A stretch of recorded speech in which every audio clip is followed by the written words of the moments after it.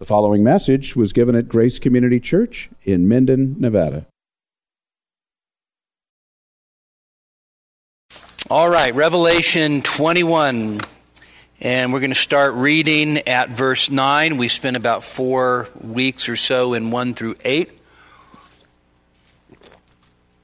Then one of the 7 angels who had the 7 bowls full of the 7 last plagues came and spoke with me, saying, "Come here, I'll show you the bride, the wife of the Lamb."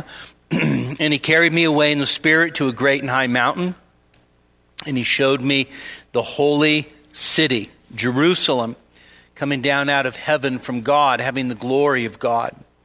Her brilliance was like a very costly stone, as a stone of crystal clear jasper.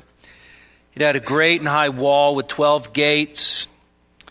And at the gates, 12 angels, and the names of them were written on them, and which are the names of the 12 tribes of the sons of Israel. There were 3 gates on the east, 3 gates on the north, 3 gates on the south, 3 gates on the west. And the wall of the city had 12 foundation stones, and on them were 12 names of the 12 apostles of the Lamb. Then one who spoke with me had a gold measuring rod to measure the city and its gates and its wall. The city is laid out as a square, and its length is as great as its width. And he measured the city with the rod 1,500 miles. Its length and width and height are equal. And he measured its wall 72 yards according to human measurement and angelic measurement. The material of the wall was jasper, and the city was pure gold like clear glass. The foundation stones of the city wall were adorned with every kind of precious stone. The first foundation stone was jasper, the second sapphire, the third chalcedony, the fourth emerald, the fifth sardonyx, the sixth sardius, the 7th chrysolite, the 8th beryl, the 9th topaz, the 10th chrysoprase, the 11th jacinth, the 12th amethyst. And the 12 gates were 12 pearls. Each one of the gates was a single pearl, and the street of the city was pure gold, like transparent glass. I saw no temple in it, for the Lord God, the Almighty, and the Lamb are its temple. And the city has no need of the sun or of the moon to shine on it, for the glory of God has illumined it. And its lamp is the Lamb. The nations will walk by its light, and the kings of the earth will bring their glory into it in the daytime, for there will be no night there. Its gates will never be closed. And they will bring the glory and the honor of the nations into it, and nothing unclean, and no one who practices abomination and lying shall ever come into it, but only those whose names are written in the Lamb's book of life. Then he showed me a river of the water of life, clear as crystal, coming down from the throne of God and of the Lamb. In the middle of its street, on either side of the river, was the tree of life, bearing 12 kinds of fruit, yielding its fruit every month, and the leaves of the tree were for the healing of the nations. There will no longer be any curse, and the throne of God and of the Lamb will be in it. His bondservants will serve him. They will see his face, and his name will be on their foreheads. And there will no longer be any night, and they will not have need of the light of a lamp, nor the light of the sun, because the Lord God will illumine them, and they will reign forever and ever. Lord, we pray you'd open your word to us tonight, and that you would thrill our souls with the beauty of that which is to come. In Christ's name, amen. So one of the things that we've said repeatedly is that the last things are like the first. Okay? And in order to understand what's happening in Revelation 21 and 22, you have to go back to the Garden of Eden. And in fact, Eden itself was a garden temple. We looked at that actually as we studied Genesis years ago, you look at, we look at it, we hear garden and just think agricultural stuff. But the fact is that there are descriptions in Eden in terms of the materials, the trees, the stones, the water, all of it, which actually then ends up being reflected in the tabernacle and then also in the temple. So in a sense, the tabernacle is a picture of Eden. The temple is a picture of Eden. If you wonder why there's trees and pomegranates and all of that in the temple, it's because it's a reflection of Eden. And so Eden is this garden temple. And of course, what makes it a temple is that you have Adam, who's been given priestly responsibilities, by the way, to cultivate. He's to cultivate and guard the garden temple, which, by the way, is going to be huge in just a minute in this text. And he has communion with God there, and God walks in the cool of the garden, walks in the midst of the garden in the cool of the day. And so there's this communion that God has with his people in that garden temple. And so not only is Eden a garden temple, but Eden also, you could say, had an eschatological goal, right? So in other words, Eden wasn't an end in itself. What Adam and Eve were supposed to do is they were supposed to be fruitful, multiply, and fill the earth. They were actually to take dominion over all the earth. What in a sense, what were they supposed to do? They were supposed to actually extend that garden temple throughout the entire earth. Okay? So that the entire earth would not only be filled with image bearers, but image bearers who worshiped and served the living God. Okay? And so you have this temple imagery right there at the beginning. And of course, if Adam and Eve's eschatological goal was to actually fill the earth with image bearers, or put it another way, fill the earth with the glory of the Lord, or to put it another way, fill the earth with God's presence, right? Of course, they failed in that eschatological goal. And then Israel comes along, and Israel has a tabernacle. What's the heart of the tabernacle? The Holy of Holies. Then a temple is built. What's the heart of the temple? The Holy of Holies, right? And the Holy of Holies, of course, ends up representing the very presence of God in the midst of the people. And in a sense, the Holy of Holies, both in its presence in the tabernacle and then later the temple, is in a sense a reflection of what Eden was.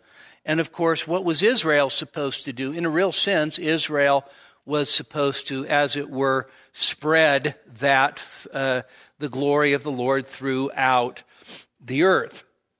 And so even the tabernacle and the temple were constructed of costly materials. What was the Holy of Holies covered with? Pure gold. Okay? What was all throughout the temple? Well, pure gold. And did they just put their heads together, hire a Jewish architect, and figure out how they were going to build these things? No, they were given very specific instruction. In fact, the dimensions of everything is actually laid out. By the way, the writer to the Hebrews picks up on that and says the reason why those specific instructions were given is because what was on earth was going to reflect what was already in heaven. So let me just tell you that this is an amazing book. It's called The Temple and the Church's Mission, A Biblical Theology of the Dwelling Place of God by Greg Beale. And I've about worn it out over the years. And by the way, if you want a shorter version, God Dwells Among Us, Expanding Eden to the Ends of the Earth. So you can tell this is a little shorter. But pretty much covers the same material. But Greg Beale makes these statements, and they're just worth reading to you as we jump into the New Jerusalem. He says Adam's purpose in that first garden temple was to expand its boundaries until it circumscribed the earth so that the earth would be completely filled with God's glorious presence. Adam's failure led in time to the reestablishment of the tabernacle and temple in Israel. Both were patterned after the model of Eden and were constructed to symbolize the entire cosmos in order to signify that Israel's purpose as a corporate Adam was to extend its borders by faithfully obeying God and spreading his glorious presence throughout the earth. Revelation 21 to 22 symbolically represents the entire new cosmos because that was the goal of God's temple building process throughout sacred history.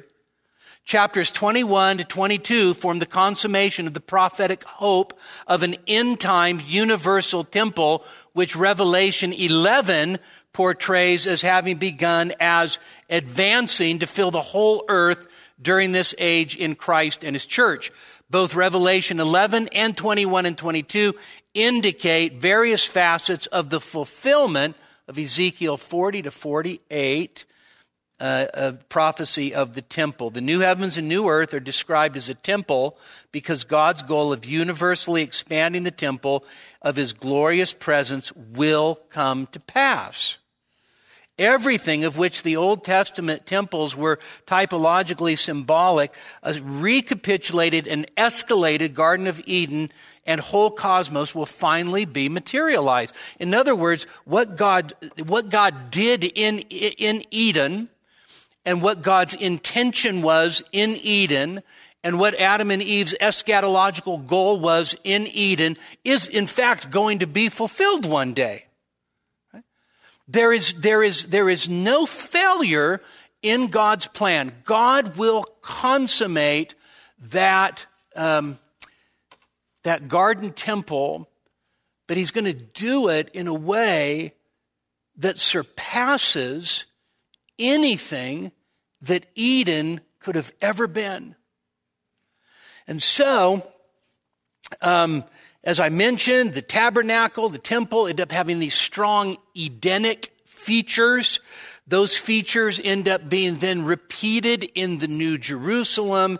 And so Eden as a garden temple was, in a sense, the Holy of Holies, right? And so the New Jerusalem then, think of it this way. The New Jerusalem is one massive cosmic, by cosmic, I mean filling the cosmos, Holy of Holies. That's what the New Jerusalem is. It is this massive Holy of Holies. And of course, this Holy of Holies is going to be better than the original Holy of Holies in the tabernacle and the temple. Who could actually go and approach the Holy of Holies in the tabernacle? So in one sense, you could say nobody, and that was true, except for the high priest who could enter in once a year. So there was this, in a sense, a blockade. There is a curtain. There is a veil. You don't go in there. That's the immediate presence of God. You don't have access. The temple's built. Same thing. You don't have access. And now, of course, with the death of Jesus and the veil of the temple being torn from top to bottom, he's actually given us access. But one of these days, as in a sense, the Holy of Holies fills the entire earth, all of God's people who are priests to God will have immediate access into the very presence of God and the Lamb. Okay? So again, these magnificent movements from Old Testament to New Testament, ultimately to consummation, should be striking to us. So just a summary, the new creation, new heavens, new earth is the New Jerusalem. The New Jerusalem is the new creation. That's not a secret. All the way back in Isaiah 65, listen carefully to what the prophet said. God says, "For behold, I create new heavens and a new earth. The former things will not be remembered or come to mind." That's 65:17. But be glad and rejoice forever in what I create. For behold, I create Jerusalem for rejoicing and her people for gladness. And so God says, I'm going to create a new heavens and a new earth. And what is that going to be? It's going to be Jerusalem, right? And so, in a sense, in that new creation, in the new Jerusalem, that covenant promise, and this is the heart of it. Okay? God has always promised by covenant, right? So covenant is an act of condescending grace. Okay.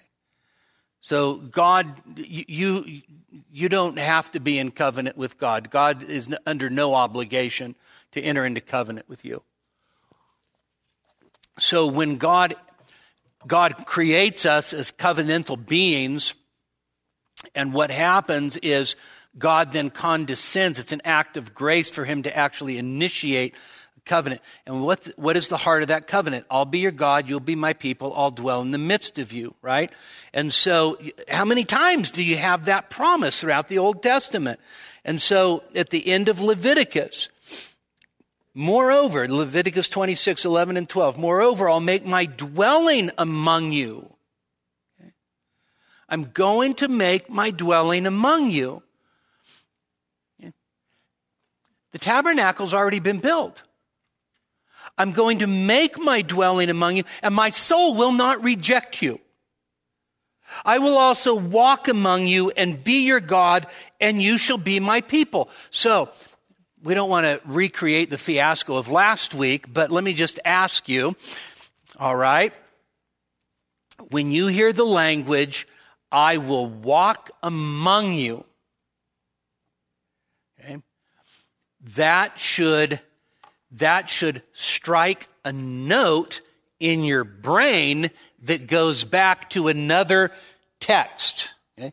So I've told you 100 times, when you're reading the New Testament, actually you read anywhere in the Bible, but especially the New Testament, and you hear these little notes of Old Testament, or if you will, previous texts, right? Those notes are just like the old game show, Name That Tune. I can name that tune in 3 notes, and you have the 3 notes that are played, and then what do? Then the whole tune comes back, right? So when God says, and I will walk among you, name that tune. Did you say Joshua 14? Okay, but I'm talking about a previous Adam in the garden. Okay? Adam in the garden.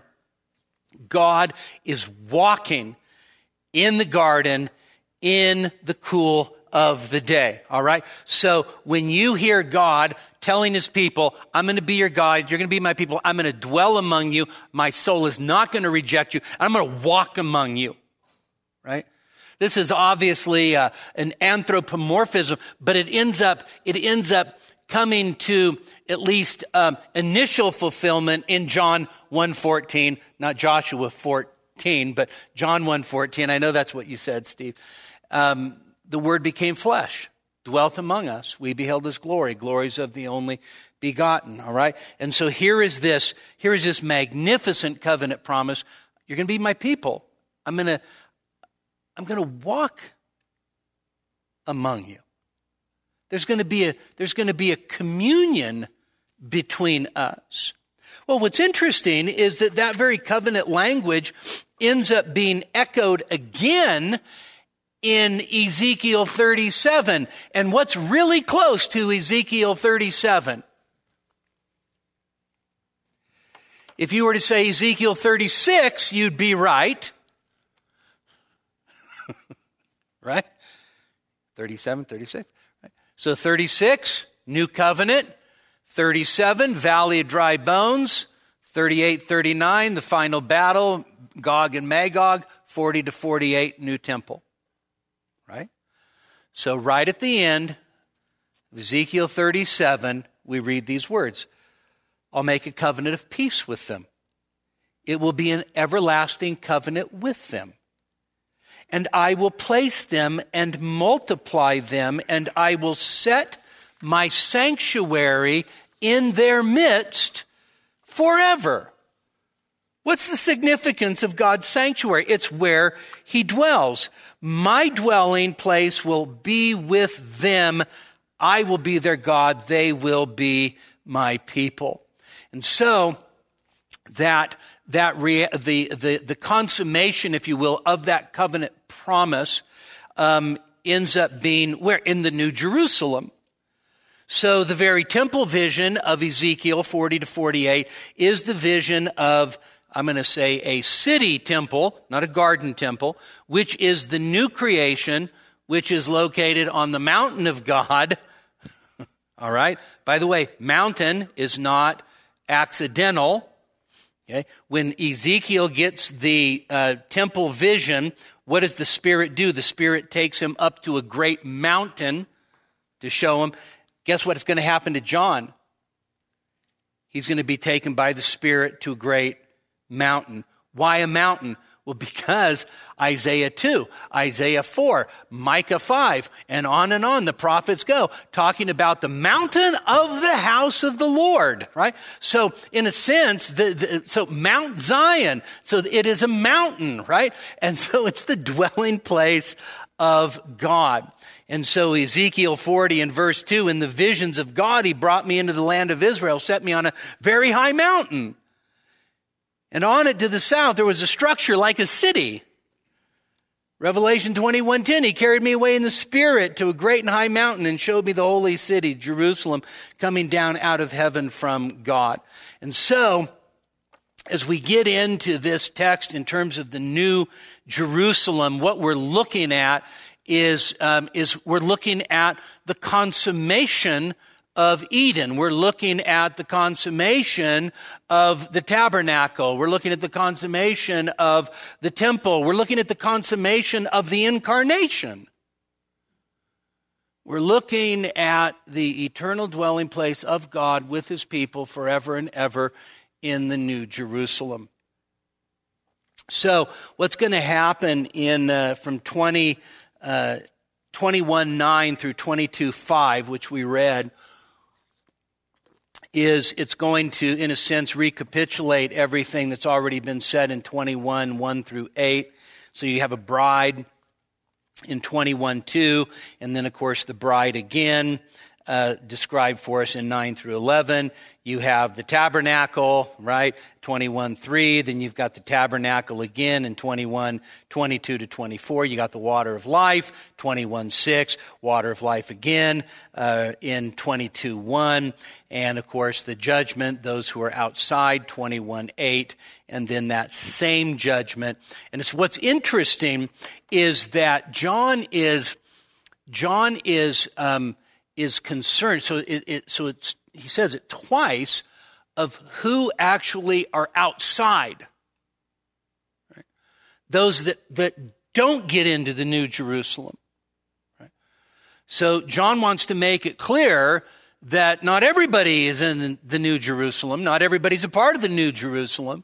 There are going to be those that are actually excluded.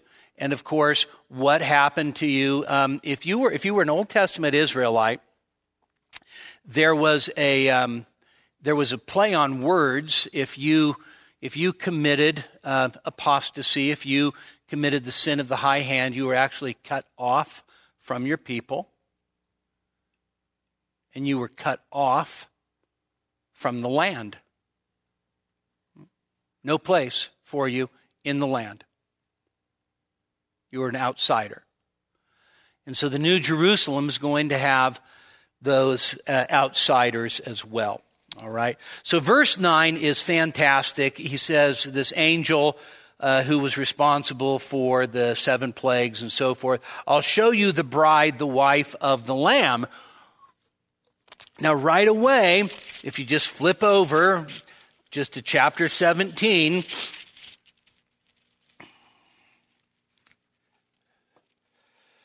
just notice the similarity in language. 17:1, then one of the seven angels who had the seven bowls came and spoke with me, saying, "Come here, I'll show you the judgment of the great harlot who sits on many waters." And then verse 3, and he carried me away in the spirit into a wilderness, and I saw a woman sitting on a scarlet beast full of blasphemous names, having 7 heads and 10 horns. And so you can see actually the parallel when you get to 21:9. An angel actually says now to John, "Come here, and I'm not going to show you a harlot. I'm going to show you the bride, the wife of the Lamb." And so what you have, again, is that contrast between the harlot, Babylon, and the true bride. And so just remember, as you read through Revelation, you have a counterfeit savior, a counterfeit trinity. You have a beast and you have a true lamb, right? And so you have this great contrast throughout. And so now, after John had spent chapters 17 and 18 giving us a sordid description of the harlot of Babylon, which he was carried away and shown by the angel, now the angel says, do you want to see the bride, the wife of the Lamb? Of course, you know who the bride is, right? It's the church. Right? Is there any doubt? The wife of the Lamb? The true bride, the pure bride, the bride that has been presented without spot and wrinkle, clothed in white, glorious wedding day, right? And so John's excited, I think, right? John's like, I love weddings. Of course I want to see the bride, right? And that's one of the best things about weddings is getting to see the bride. You know, I go over and the guys are getting dressed. Who cares? You look good in a black tuxedo. I want to see the bride, right? I want to see the bride. And so then the Spirit carries John away to this great and high mountain. So is it an accident that he's taken up to a mountain? The answer is no. Why? Because the mountain is actually the dwelling place of God. And so the Spirit takes him away. By the way, that language of the Spirit carrying me away is repeated throughout the book of Ezekiel. Okay? So Ezekiel is continually carried away by the Spirit and given visions. And so he goes up on this great and high mountain, already mentioned Isaiah 2, Isaiah 4, Isaiah 25, Micah 5. So the idea of this great and high mountain, this is the dwelling place of God. And so now he's going to anticipate looking at the bride. And what does the angel do? He shows him the holy city, Jerusalem. Now, at that point, I think that we're supposed to say, I thought you were going to show him the bride of the Lamb, and instead you showed him the holy city, Jerusalem. Well, we've already had this experience before. John says, it's not yours? Yes, it is yours. There you go. I hope that wasn't your pacemaker. Both pacemakers. Oh, yeah, both pacemakers. So, anyway, where was I? Oh, yeah. So one of the elders says to John, back in John chapter 5, I'm going to actually show you the Lion of the tribe of Judah. And as the angel goes to show John the Lion of the tribe of Judah, I saw a lamb standing as if slain. And so it's not like the angel is like performing some sleight of hand. What the angel is doing is the angel is revealing to John in that first instance that the Lion of the tribe of Judah is the Lamb of God who's standing as if slain. And here the wife, the bride of the Lamb, is the holy city, the heavenly Jerusalem. And she is coming down out of heaven from God, right? So there's this wonderful, like wedding imagery, isn't there? She's having the glory of God. And so think of it this way. So when we do weddings, we have the families, they come in, and then we have the bridal party, and they come in, and then what happens? The doors close, right? You aware of this? The doors close. And then a different song starts. And what's everybody waiting for? Waiting for those doors to open and for the bride to appear. And when those doors open and that bride appears, what does everybody do? They stand up. And they look. Right? We recently, I won't tell you who it is because you'll guess by the time I'm done, she says to me, I don't want everybody standing up when I come in. I'm like, that's just too bad. They're going to do it anyway. I want you to tell them to sit down. No, I'm not going to tell them to sit down. They want to see the bride. Right? You ornery little brat. Now, I could talk to that bride that way since I've known her entire life. Everybody turns to see the bride. And so what we have on an earthly plane is the bride actually coming in to come down the aisle to be given away by her father. This wedding, it's not just coming down the aisle. It's coming down out of heaven from God. Okay. And so this is quite the glorious entrance. Right? This is the glorious entrance. And it says she comes down out of heaven from God and she has the glory of God. And so, you can't help but to think of texts like Isaiah 61, where Isaiah says, let me get over there real quick. Isaiah 61, not 61, 63. No, not 63. No, 64. No, maybe not 64. What's that? Maybe it's 60. Yes. Arise, shine, for your light has come, and the glory of the Lord has risen upon you. Right?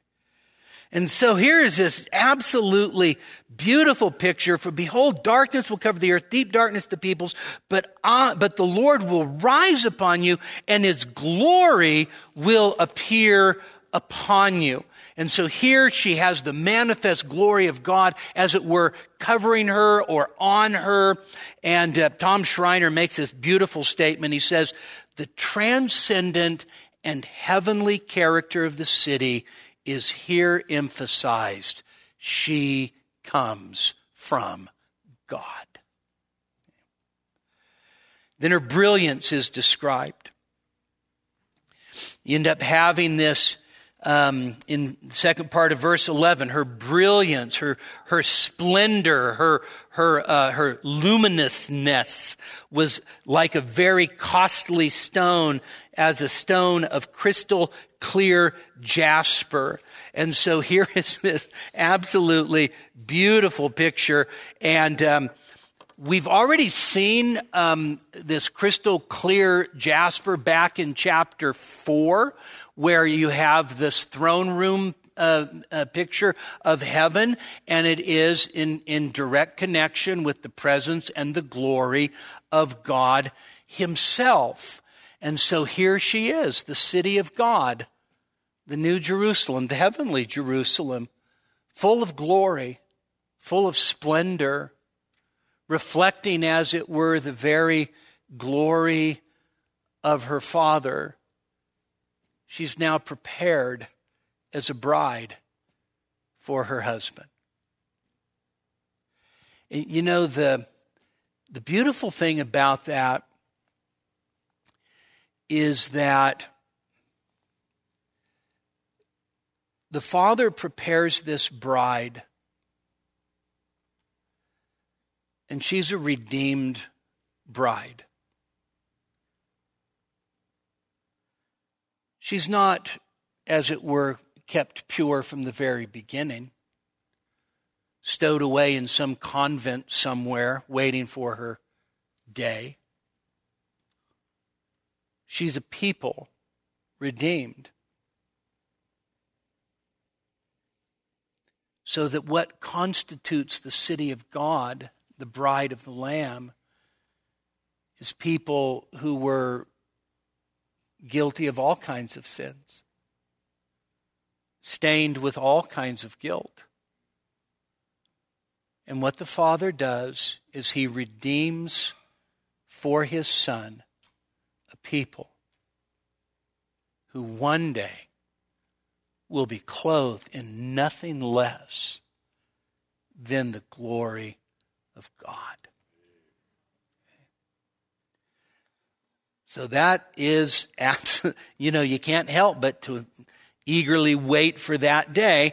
Now, the next thing that happens is verse 12, there's this great and high wall, 12 gates. At the 12 gates, 12 angels, and their names written on those 12 gates, and on those 12 gates are the names of the 12 tribes of Israel. Now, why did ancient cities have walls? Protection.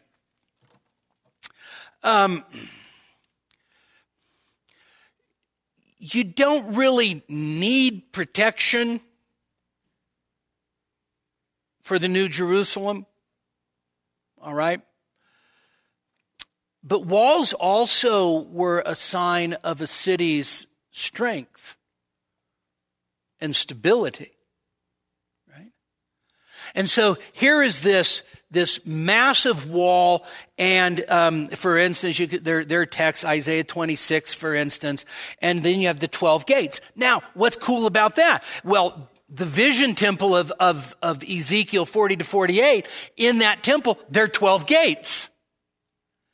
And each one of those gates has an angel standing there. Now, I'll tell you, I thought about this all day, and none of the commentators actually said anything about the angels. And I started thinking, all right, so stop and think with me, all right? And we're not going to look for any superscripted B's or anything like that, but let me just think with me, all right? So, every gate around the wall has an angel stationed there. If the New Jerusalem is the consummation of Eden, what do you have in Genesis chapter 3 and verse 24? You have an angel stationed at the Garden of Eden to do what? To do what Adam failed to do. Guard the garden. Right? That was Adam's job, by the way, guard the garden. And of course, he did such a good job that he let a snake in. All right? So, every single gate has an angel stationed to guard the city.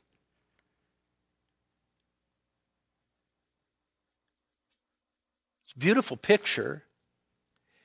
Now, the angels, in a sense, guard the integrity of the city temple. And then you have the 12 tribes written. So there's 3 gates on the east, 3 gates on the north, south, and then west. And then you've got the foundation. And then you've got these 12 foundation stones. And the names on the 12 foundation stones are the names of the 12 apostles of the Lamb. All right. Now, let's not get into the weeds and say, okay, well, was Matthias on there, or was it Paul, or so forth, right? So How many apostles are there always going to be? 12, all right? 12 is the number, all right? And why is 12 the number?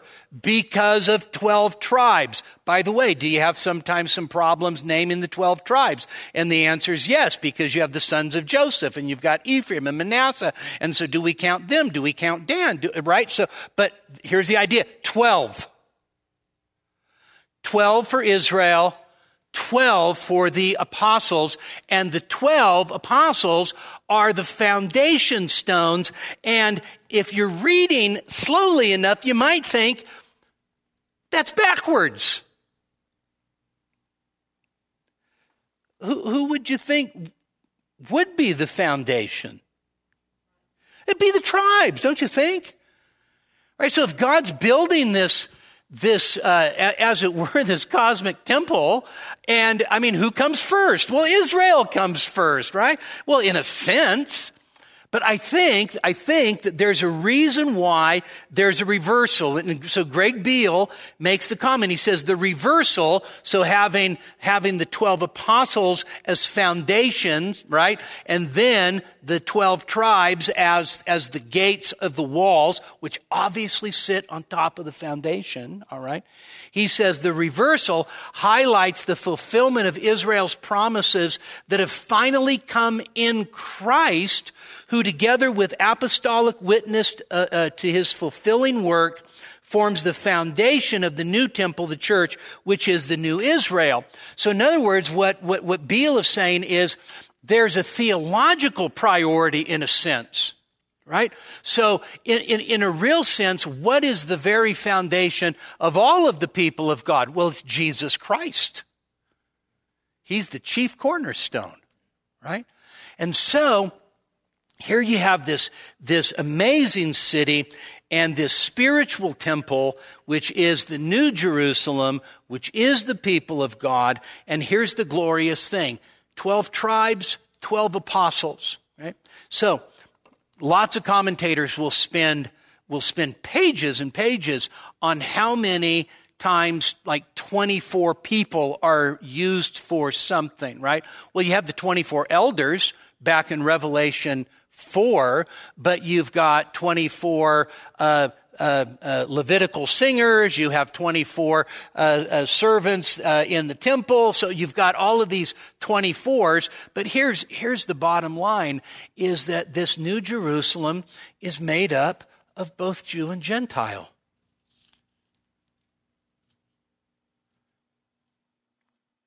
You have the seed of Abraham that came through the 12 tribes, and you have Gentile nations that came through the preaching of the apostles.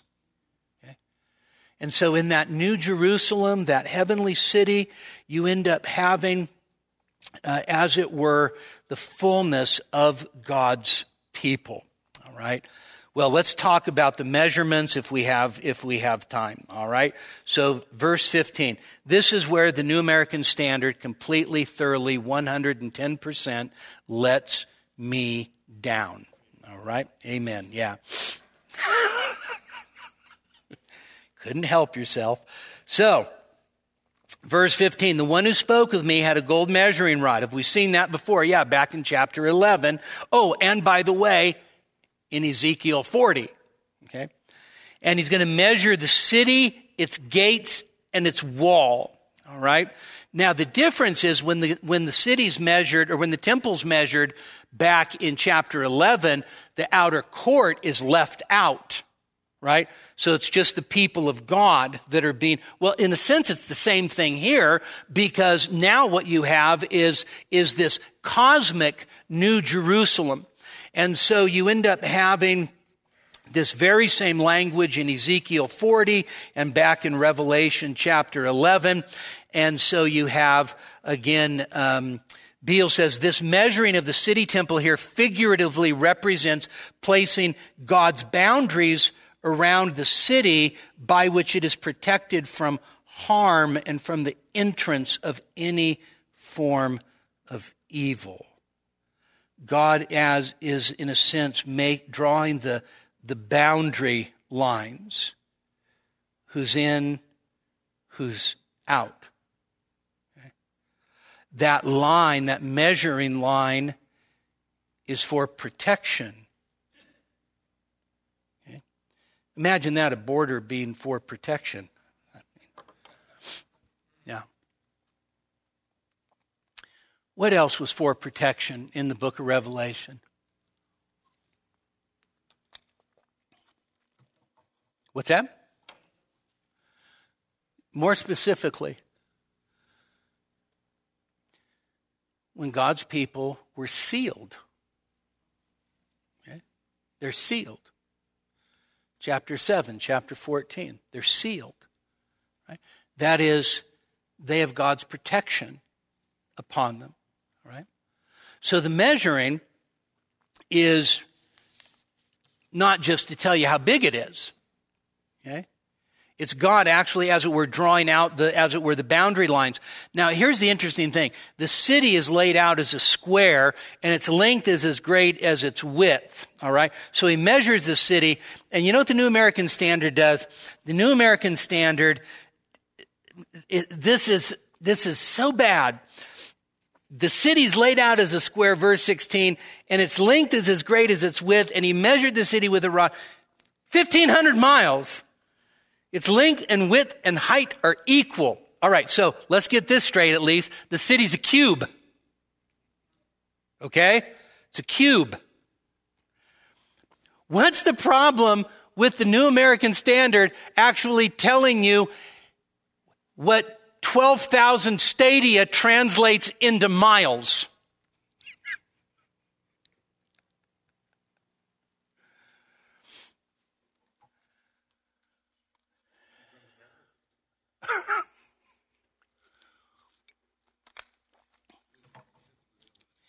You lose the symbolism of 12 times 1,000.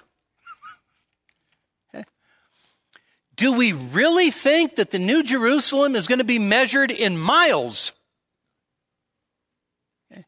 So it's kind of silly, actually, to translate 12,000 stadia to 15,000 miles or 1,500 miles. The Net Bible actually says 1,400 miles, so I don't know which one it actually is in terms of miles, but here's the thing, is that it's 12,000 stadia. Has the number 12 any significance in the book of Revelation? Do derivations of the number 12 have any significance in the book of Revelation? What about 1,000? Does it have any significance in the book of Revelation? And so here's the crazy thing, is that the only reason you would translate, right, or let's say convert, that's actually better language. The only reason you would convert 12,000 stadia into miles is if you're thinking of a literal physical location that is measured in terms of linear miles.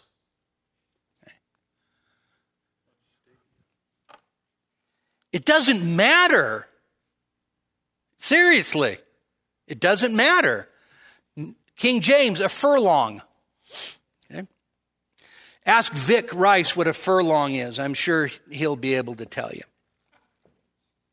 Now, so Tom Schreiner, by the way, the ESV does say 12,000 stadia, all right? So Tom Schreiner says, converting into miles or yards, etc., is a mistake because it obscures the symbolism of the number 12 multiplied by 1,000. So the city is cubic. Well, guess what else was cubic? The Holy of Holies. 20 cubits by 20 cubits by 20 cubits. So the Holy of Holies is a cube. And the New Jerusalem is a cube. All right? Are you tracking? All right? This might even make you like geometry just a little bit. The entire universe, says Tom Schreiner, is like the most holy place of the temple. And so then, of course, NAS goes on and he measured its wall, 72 yards to human measurement, which are also angelic measurement. Now, Let me just say, so 72 yards. New Living Translation will tell us 216 feet. Okay. What is it? It's 144 cubits. Any significance with 144? 144. This doesn't even take particularly sharp thinking to just notice that 144 play and derivative. So 144 is derivative 12. Obviously, I'm not good in math, but I know at least that much, right? And so 144,000 back in Revelation chapter 7. And so here, what is the idea is that wall represents in a sense the completeness, the fullness of God's people. By the way, back in Zechariah, what God tells Jerusalem is, I'm going to be like a wall of fire around you, and I'll be glory in your midst. Okay. So, he says, according to human measurements, which are also angelic measurements. So, instead of, in a sense, asserting at this point some kind of literalism like, oh, I guess what that means is that human fat max tape measures are the same kind that angels use.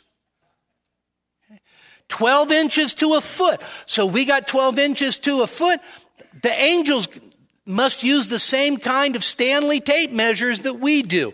That is not the point. The point is the picture of measuring is an everyday human event, measuring, but it's also angelic,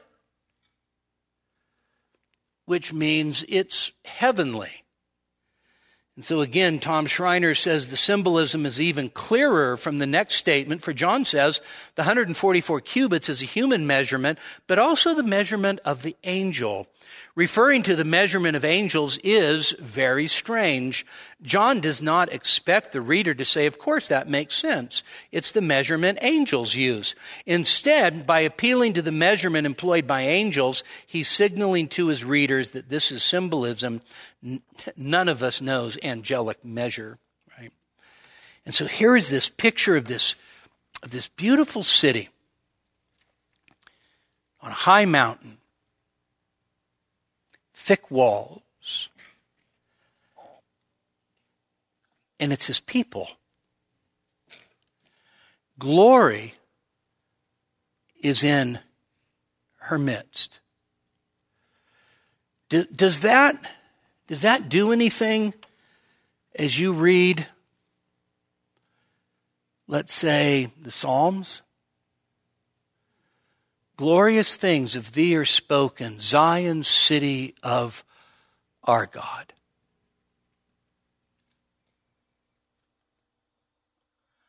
Does it do anything as we read the prophecies of Isaiah? Say, in that day, the nations will stream to the mountain of the house of the Lord, and the whole earth will be filled with his glory. Okay. So, are we right now the New Jerusalem? Yep. Galatians 4, Hebrews 12. You've come to the heavenly Jerusalem. You've come to the mediator of a new and better covenant, and to blood which speaks better than Abel. Right?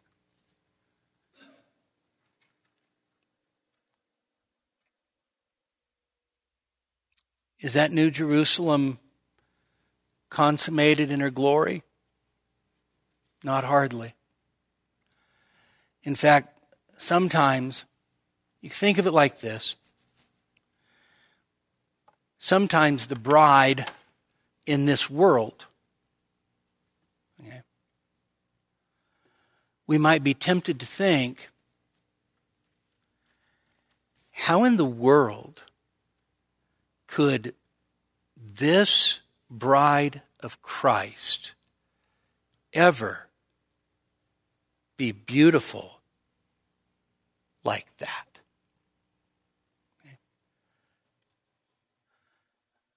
Are there a lot of wrinkles on the bride right now? A lot of stains? Okay. A lot of shortcomings? We're not the bride that we should be, right? But remember, the Father's preparing us for that day. And one of these days, every stain will be completely gone.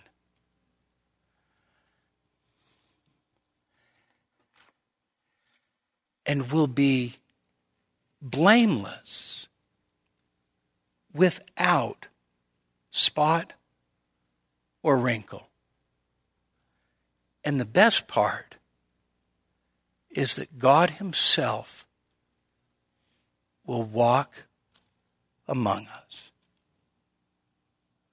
And so I look forward to that day when that new Jerusalem, the bride of the wife of the Lamb, comes down out of heaven from God, clothed in brilliance and glory. Okay? And so, you know what that means? It means don't give up on the church. Right? Don't give up on the church. Don't think, you know what, these people, ick, ugh. Right? Well, for every ick and ugh you have for other people, you've got 3 or 4 icks and ughs for yourself, if you've got eyes to see them. Okay? But you don't give up on the church. Okay? It's not Campus Crusade that comes down out of heaven prepared as a bride for her husband. Okay? It's the church. And so you love the church. You labor for the church. You put the gospel into practice for the church. You put Jesus on display by loving each other, forgiving each other, serving each other. You can't be shocked when you're sinned against. Okay? You can't. I mean, if you went to church like with perfect people, you know, Spurgeon said if you found a perfect church, you shouldn't go there, you'd ruin it. Okay? But we're not blameless now, but one day we will be. And so what a day that will be. Let's pray.